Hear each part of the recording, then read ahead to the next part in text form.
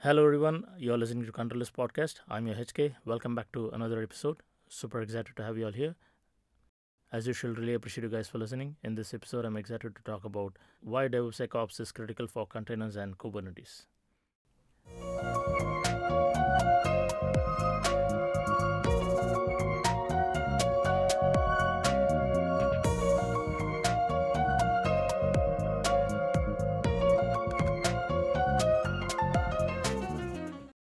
All right.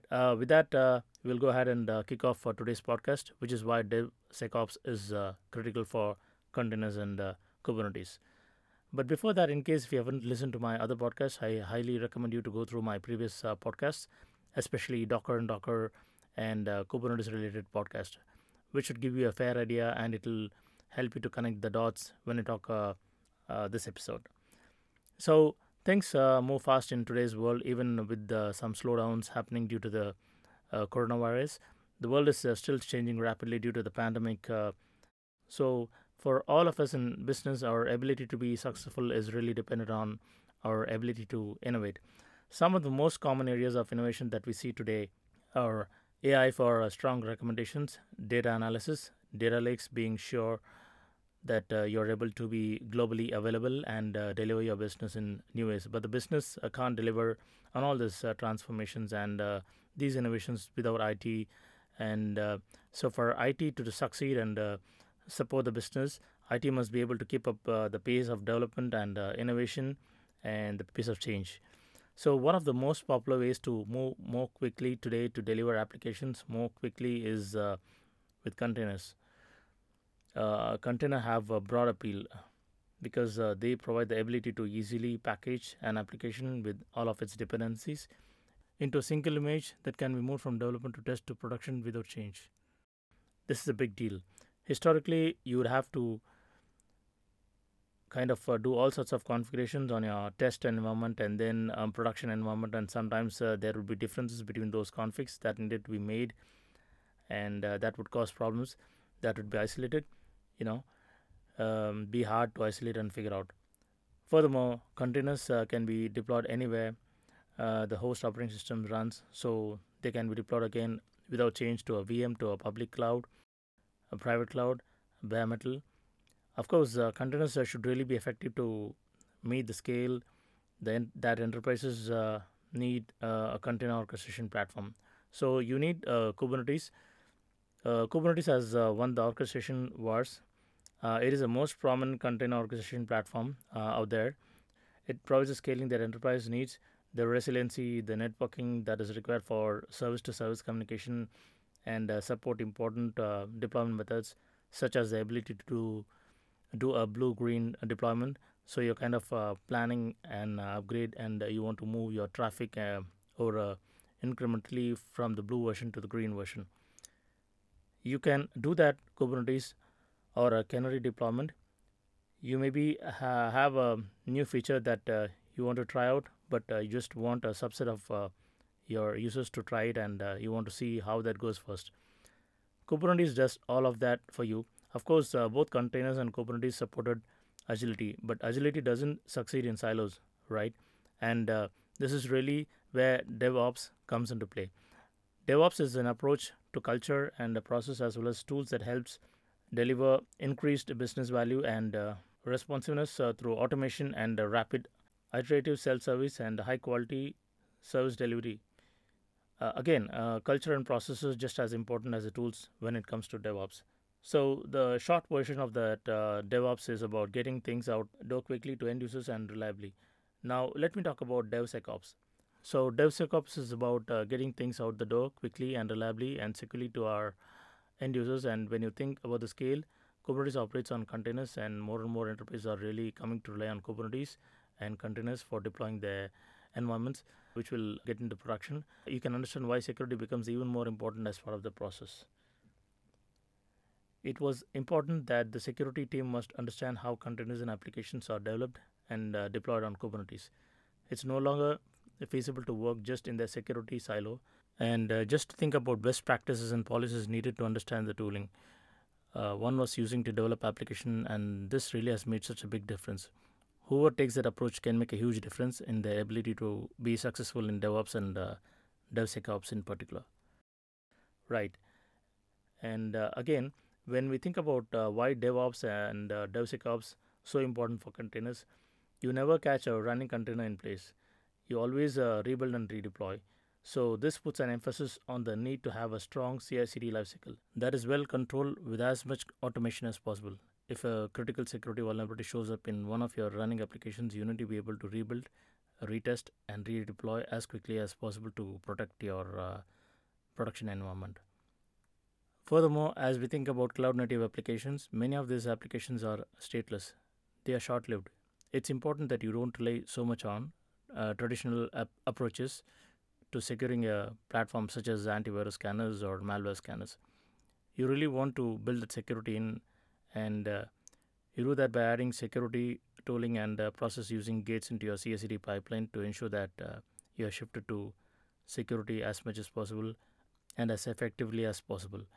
Also, if you are going to be agile development, team is ready to deploy that suddenly. Actually, they weren't aware of a security scanner and vulnerability. One must really need to do that right at the beginning of that process to get that information to the development team right away when they are coding, so that they can make the best decisions possible. So as we continue to think about that, let's take another bit of a deeper look at the CI/CD pipeline for containers and what does it take to ship security left. When we are thinking about containers, there are a couple of additional elements of the container platform. Although honestly, some of these are present in CI/CD pipeline for traditional application as well. But these days, right containers applications are made up of a combination of content, some of which you are building yourself, and the source code, the value add that you're contributing. But you still need those shared user space libraries that allow the container to move from dev to test to production without changing. So you need a base image, and you need that from somewhere, right? So that's in your external, so that in your external image content you need a place that you can store the content that you're downloading from externally, that's going to be incorporated and added to the source code that you're building. So you need a registry tool ideally that is available just for your organization that can store container images. As I mentioned earlier, you really need to think about CI/CD gates, and there are a couple of things that are kind of obvious and traditional in that space, but there is also some interesting newly emerging tooling that can help. So clearly a vulnerability scanner is a pretty obvious security gate. So I want to scan the external images for any known vulnerabilities when I download them. I also want to scan the customized images that I'm building, and I want to do that early on CI/CD process. I need to scan my source code for any potential cross-site scripting issues or things along those lines. But I also, once I have built my container image, there are a number of configuration information that goes along with that image. Your Docker file might have things where it's requesting the kind of a privilege that your containerized application requires. So adding tooling that can access the Docker file configuration data can do things like look for hard-coded secrets in your Docker file. And again, you don't want to find out about that late in the game. You want to find out about that as early as possible. And when we think about our Kubernetes, you are going to have deployment configurations. You are going to have config maps. Those should be assessed for any potential security issues. You want to be sure that when you deploy your container, you apply runtime security policies, things like pod security policies or an OpenShift security context constraints that might limit things that are requested by the security context in that Docker file. And again, you want to design your pipeline with as much automation as possible so that you can rebuild and redeploy quickly. And also, of course, you want to be thinking about application logging and monitoring as a key part of that DevSecOps story. So automated unit test, that's something that's usually reasonably straightforward for folks to add when they start to move into a more automated CI/CD pipeline. Code quality test, something like SonarQube, again vulnerability scanning, Aqua, Twistlog. There are so many players in this space, lots that you can do. So be sure that you look at all the stages of your pipeline and think about what are the gates that you want to have in place to ensure that you've got security built in and shifted. So Kubernetes also changed security for the operations team, right? That model is different. Kubernetes is a complex, large system with a lot of different knobs that you can tweak. And so, when you are thinking about security, the platform itself, the Kubernetes Notice platform, you really want to take a look at all the different elements there as well. And there is a guidance available. CIS Group Kubernetes Benchmark is one of the ways that you can get guidance on how to do this. If a team is not familiar with Kubernetes, there is a lot to get up to speed on, and also so leveraging outside guidance is a great way to go. And in fact, there will be some additional information available. Application configuration deployments are managed in new ways using Kubernetes. Let us consider one example. Here comes one of the great things about Kubernetes. Let's say currently I have 3 instances running as web server. More people are ordering online, so now I need to add up that to 6 instances of my front end web server. You can do that really easily with Kubernetes, but you don't know what the IP address size for those new instances. You don't know which server has been deployed on, because they can be deployed on any host in the cluster. If one of those instances goes down, Kubernetes will notice and add a new one. And so all of these things makes containers and Kubernetes as a combination opaque to many traditional security tools. Now we are lucky that they have been around for a while, and so we see a lot of people who have really invested in container and Kubernetes native security. But again, when we think about security for Kubernetes, right, this is a large set of things to think about. There is a templating, there is a identity and access management, of course, monitoring and alerting, auditing. Many of these things, if you think about it, are the common principles that we are used to applying when we think about application and platform security, but they are done in different ways in Kubernetes environment.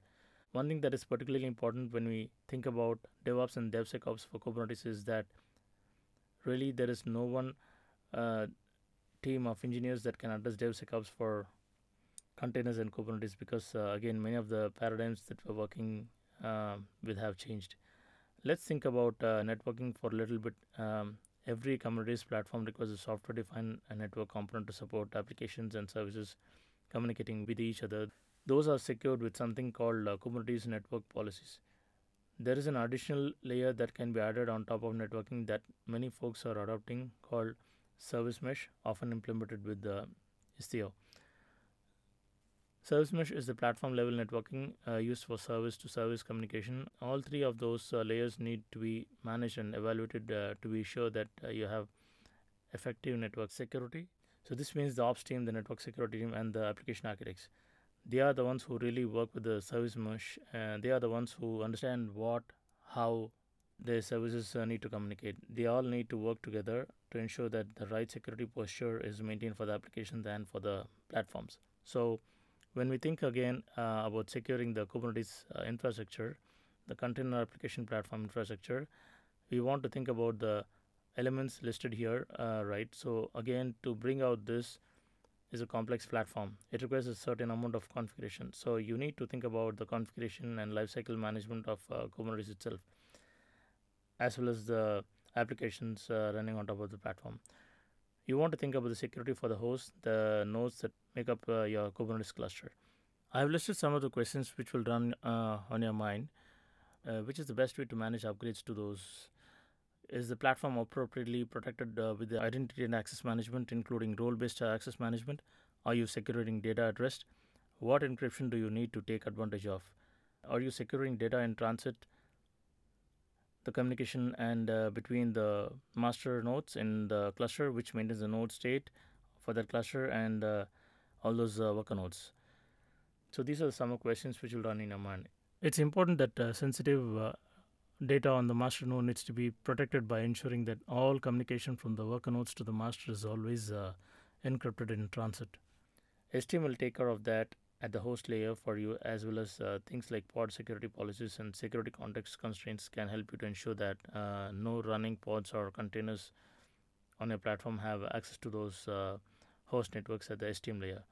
Kubernetes network policies allow you to do microsegmentation. You need to configure your environment appropriately, so some thought has to be given to this. And then of course no platform is complete without logging, monitoring, metrics, and auditing compliance. And again, as you continue to kind of invest in this world, it's even more important that automation via a key part for the platform, as well as for your CI/CD pipeline. machines or hosts can be complex for the ops team to manage. So one of the things in OpenShift is leveraging Kubernetes operators, which allows us to extend the Kubernetes API with the application specific logic, so that we can automate management of the host itself or the host machines. So we have machine config operators in OpenShift. We have operators really for every component in OpenShift, and the operator lifecycle management component helps us to ensure that upgrades to each of these individual components is managed appropriately, and there is information about dependencies between operators to help manage the lifecycle of the cluster, as well as the individual components that you add. So again, really focused on automated operations in OpenShift for making it easier to deploy a secure and Kubernetes cluster out of the box with all the things available. So let's take a step back and talk about how you can get started right. So DevOps and DevSecOps, really again, this is a process and culture changing tool. Getting the right tools help you ensure that you have got the right level of automation in place, but you really need to think about people as well. You must be sure you've got a technical leadership, technical members who really understand the components you are working with and understand the business objectives as well. Making changes from a more traditional pipelines to DevSecOps pipeline when you start with a pilot project, and you have an opportunity to kind of define those initial sets of process and tools required as a team. You invest in that pilot, that you are making progress, and then you iterate, right? So you don't stop just once, but once you kind of feel good about getting, then it's even more important that you learn lessons and that you share those lessons. So some of the characters of cultures that are really important here, because again, you have team members working with each other, and who have who may not have in the past have worked together. To open communication is critical respect, and making an effort to understand where the other person is coming from. Security team, sometimes we were used to just being able to say no, but what's really effective is to have a conversation to help the development team, the active team, to understand what goals you're trying to achieve. Just because you have achieved them one way in the past doesn't mean you're going to achieve them the same in the future as well. As long as you understand each other and kind of understand what the goals are, so that you can figure out the best solution moving forward, that the team needs to be incentive, and don't be afraid to embrace the experimentation, failure, and be patient. So it is interesting to explore about the whole world of evolution of Kubernetes and containers, and how it really fits into the DevSecOps. Thank you. That's all I have prepared. Hopefully, it was very informative. I would like to thank everyone for listening this episode, and I'm signing up. Have a great day, everybody. Please stay safe. Thank you. Cheers.